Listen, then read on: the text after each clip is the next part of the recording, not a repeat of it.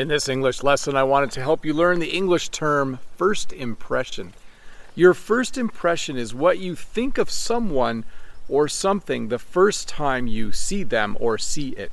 A good example would be this: if you were to introduce me to someone in your family, my first impression would probably be that they are a nice person just like you. So however I think about the person in the first few moments that I meet them would be my first impression.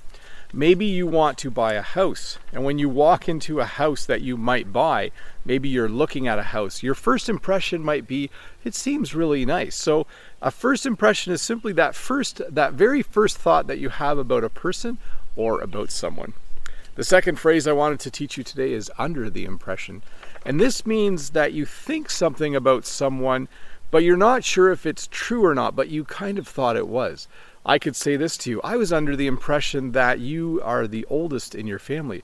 I was under the impression that that guy had worked here for 10 years, but he just started last week. I was under the impression that this house was only going to be $250,000, but this house is $400,000. I'm just imagining that I'm looking at a house.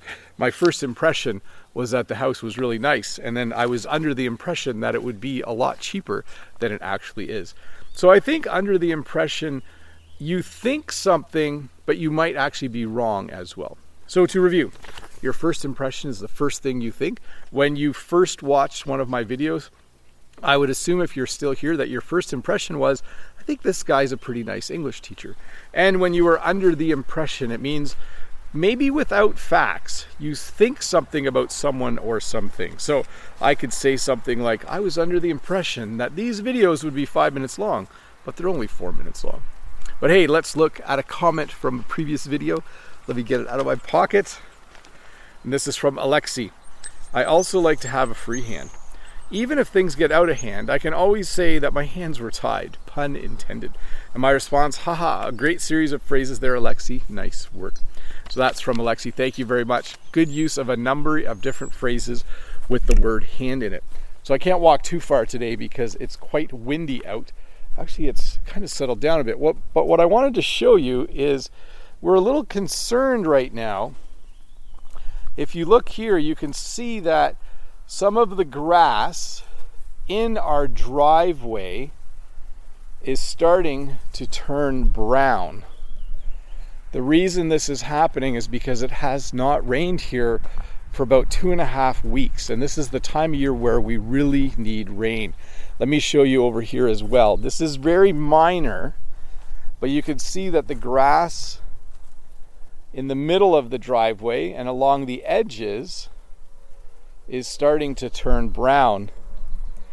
The grass in those areas is usually the first to go.